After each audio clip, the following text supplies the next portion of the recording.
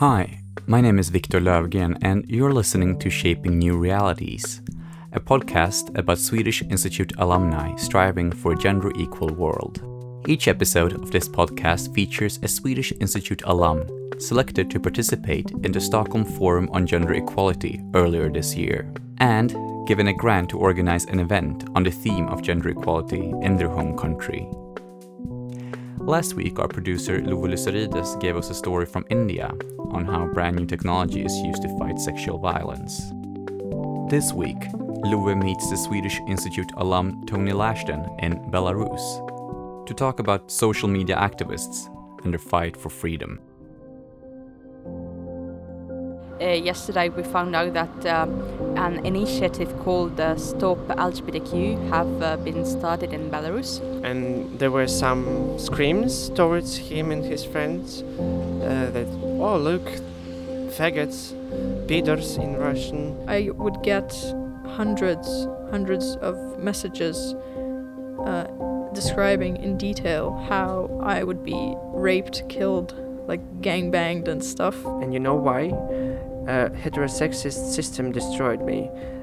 It made me to be ashamed of who I am and to hate myself. This week, we're in Belarus with Swedish Institute alum Tony Lashton for a story on social media activists and their fight for freedom. You know, the moment when you see that people are actually wishing you to be dead and then to be raped, to be strangled, that scared shit out of me. We begin in the heart of Minsk, the capital of Belarus. I'm with Andrei Savale, a Belarusian LGBTQ activist. Oh, it's so windy. We're standing on a parking lot outside of Minsk. It's raining. Belarusians are driving past us in their cars on their way to work. For most people, this is just a regular parking lot. Nothing special. But for Andrei, this place is very important. This is the place where gay party was organized in 2014.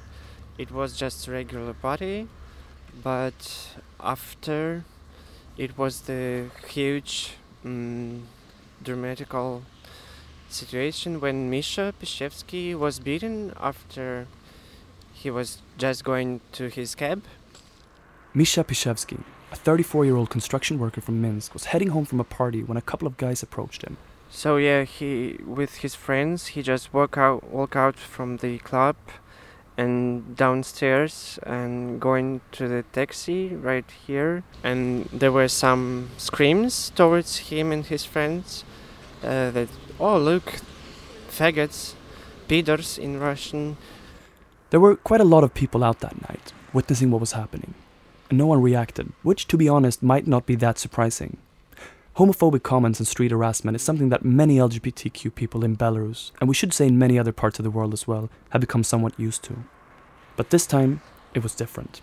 Instead of just verbally harassing him, one guy starts running towards him. For a year and a half, he was in hospital. He was in vegetative state, and 20% of his brain was deleted. Misha Pishevsky was not an activist. He was not a well-known person. He hadn't even come out of the closet, and everything happened quickly. One of the guys ran up to him, started yelling homophobic slurs and hit him. Misha fell and hit the sidewalk, and because of the severe brain damage caused by the fall, the doctors weren't able to save his life.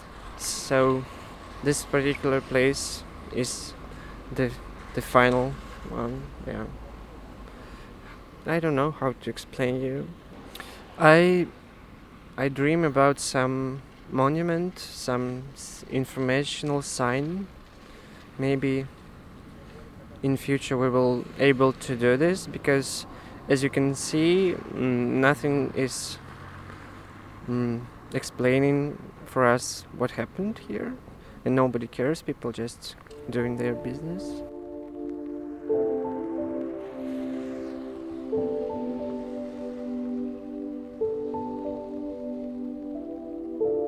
Because our lives are so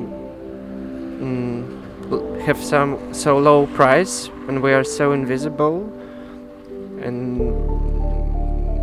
all I want is Misha's death was not forgotten, and his story would live, and to remind everybody about the danger of homophobia.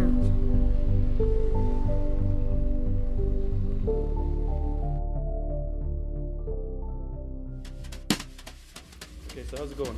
I mean, it's going alright. I have a team of volunteers with me, so we're doing, I don't know, the preparation of the spice, you know, checking the sound, checking the lights, doing all of that. Yeah, I mean, I'm quite confident, you know, everyone is prepared, everyone knows their own role. Yeah, so I mean, it's feel good. Cool. This is Tony Lashton, a Swedish Institute alum and activist. A couple of years ago, he was given a grant by the Swedish Institute to study media and communications at Stockholm University. Tony's the kind of person that would walk into a room and immediately get everyone's attention. You can tell that he's a role model here. Today, Tony is organizing an event on online harassment and LGBTQ rights, financed through a grant from the Swedish Institute.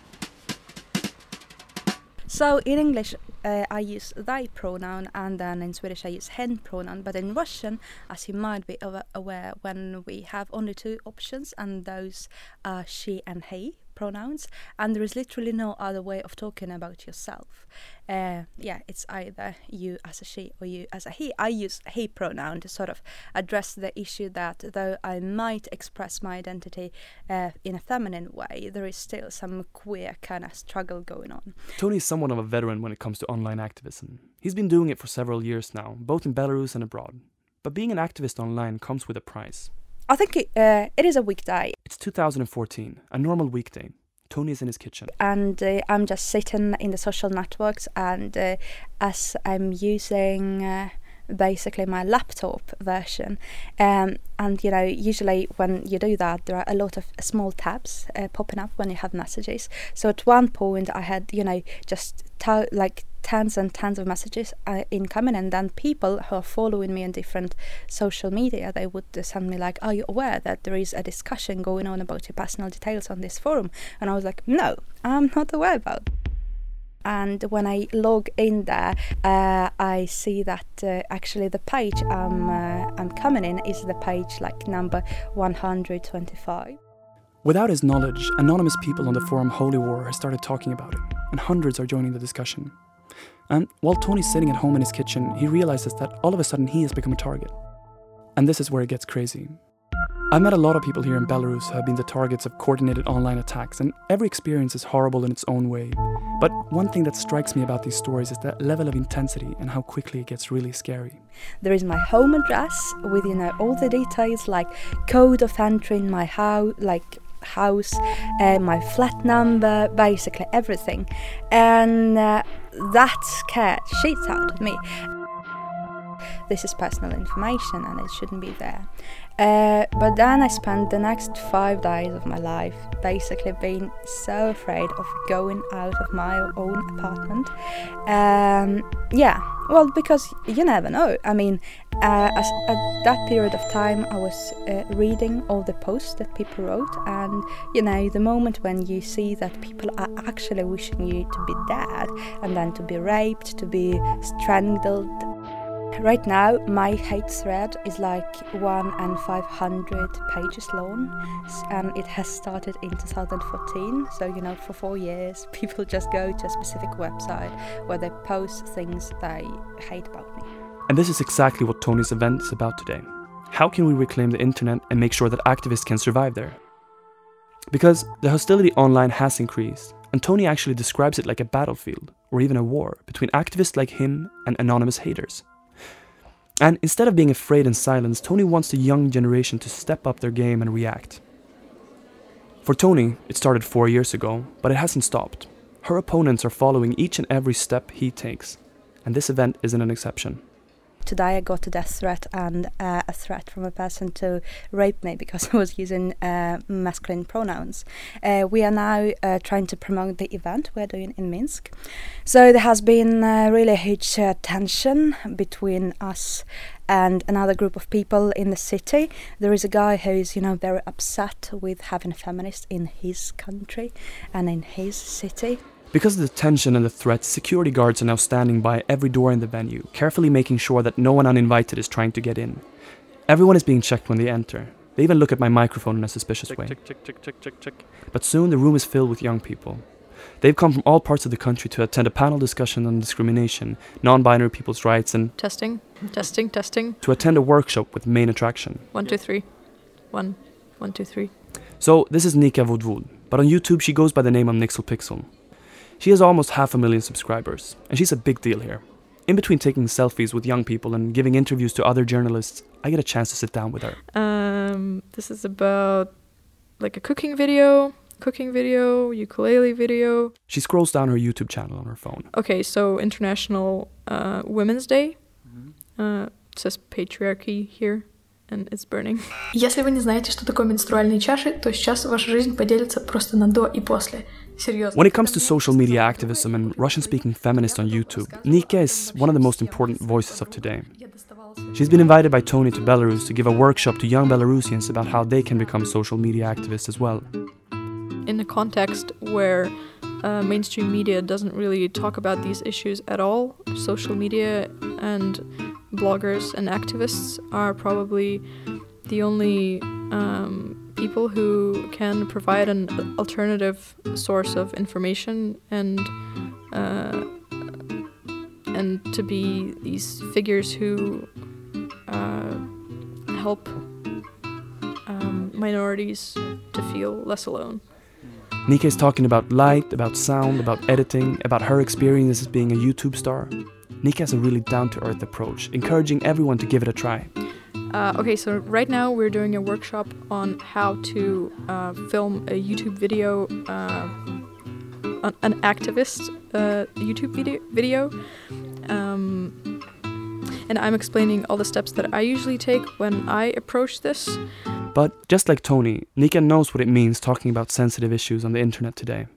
I would get hundreds of messages describing in detail how I would be raped, killed, like gangbanged and stuff, how they would find my house. They found my address, found all my personal information. They started to post my photos of my house, and guys would post pictures of their weapons, which they had, like, and asking for money, who would pay them to come and kill me, I guess. What?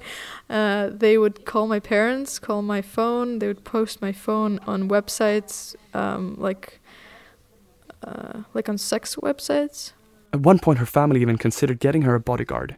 That's right after she posted a video about feminism. But Nika refused. She's thought a lot about why her videos are causing so much anger and hate.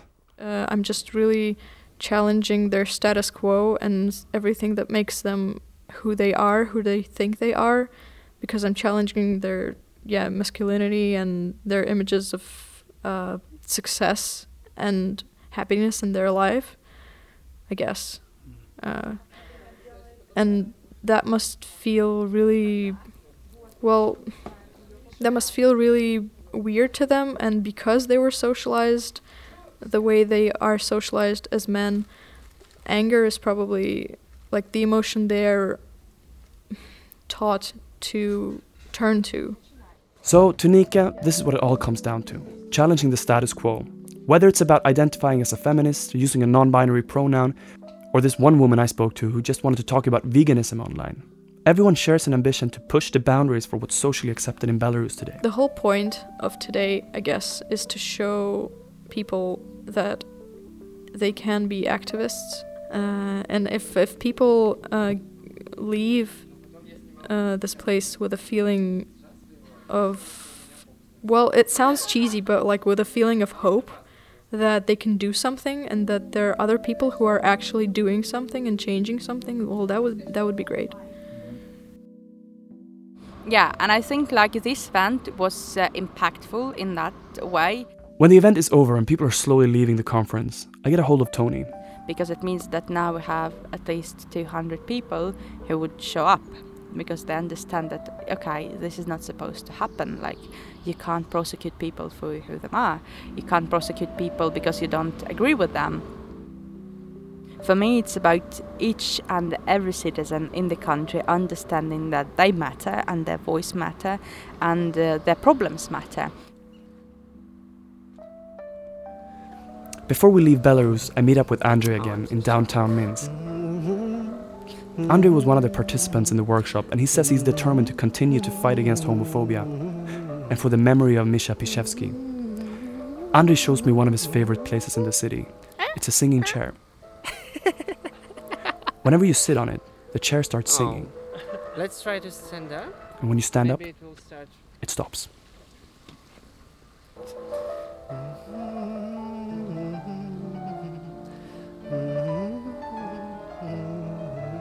You just listened to the second episode of Shaping New Realities, a podcast about Swedish Institute alumni striving for a gender-equal world.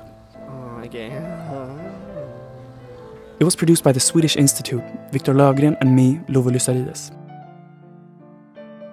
All episodes are available wherever you find your podcast, and to find out more about the Swedish Institute, visit www.si.se.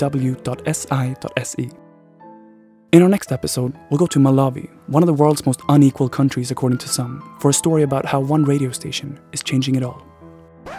You're listening to TWR, your friendly voice, and now the time is 4:30.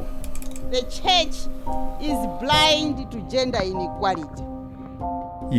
Then we said it on radio, so how can you say that? But that was interesting, so, For more, go to www.si.se/alum. See you then. Goodbye.